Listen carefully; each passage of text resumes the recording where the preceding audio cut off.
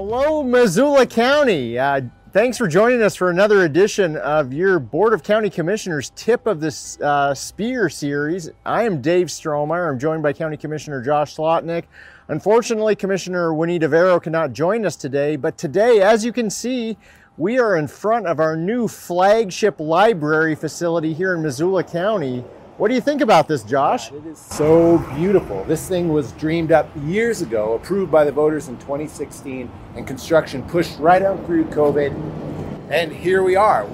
A lot of people have said it's the nicest library between Minneapolis and Seattle, and I don't know, it might be nicer than the ones in Minneapolis and Seattle. It's a spectacular facility. It is, and it's only going to get better as hours expand post-COVID here, as folks are invited in to participate in and really experience the wide array of what this facility has to offer. It's an incredible space, lots of natural light, beautiful wood, developed really to enhance the user experience and make sure people feel really comfortable in here. And one of the things that's really different about this library than previous libraries, it's not just a repository for books. There are tons of services and other nonprofits situated here, and all kinds of things people can avail themselves to. An incredible makerspace for sure, and rental gear if you want to make videos. This is your facility, so come and enjoy it. And why don't we head up to the fourth floor? So Dave, here we are sitting on the patio. It's still early July, and if I were to see a picture of this sky behind us, I would think we were in late July or August. So my first question is, what the heck's going on with this type of fire season right now? And why is it always odd-numbered years and prime numbers? We're going to have to bring out our accounting staff to figure that one out. But yeah, as you pointed out, behind us here actually is Low Peak. Yeah, you cannot see it today. Our valley is pretty well smoked in. We are approaching the middle of July, and so you're absolutely right. This is an early fire season.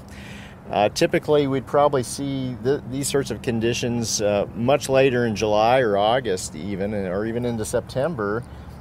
Make no mistake, we live in a country that's adapted to fire. There always has been fire, always will be, and always has been and always will be smoke. But the reality also is that we're experiencing climate change as we speak. So the fire seasons are getting longer than they were pre-industrial age. And as a result of that, we're needing to figure out ways not only to mitigate climate change and try to put the brakes on it, but adapt to the conditions that we're experiencing. The resources that we are allocating to Climate Ready Missoula are expressly meant to help folks throughout our community adapt to the conditions that we're living in. Absolutely. Yeah, I see this in two pieces. One is attempting to prevent more of this, and the second part is to be resilient when we're hit with it. How do we live when we're dealing with conditions like today? And on the prevention side, the measures we're taking, attempting to get ourselves towards clean electricity by 2030 and a whole other array of sustainability measures do matter, given that the world is a collection of small places and every place has to do their part. We will do our part. The second piece on resilience, I know you were on the steering committee for this, and we work closely with Climate Smart and the city and the university and other entities, coming up with, you may have to correct me on this, something like 70 some odd strategies for resilience in the face of climate change. So what do we do when we have days like this? What do we do when we have super wet springs or snowfalls that come at typically the wrong time of year? So what could people do on a day like today where it's pretty darn smoky for people who have any kind of respiratory illness, or they're quite old or quite young? What should they be doing just so the act of breathing doesn't make them sick? You can take a box fan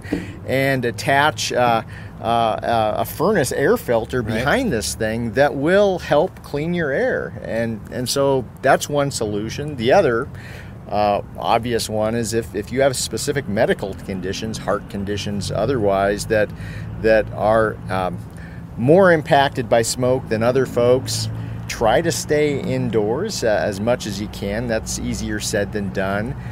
Come visit our facility right here, the Missoula Public Library. This has a great HVAC system, good clean air in here. So you could kill two birds with one stone, enjoying your facility, but also breathing clean air.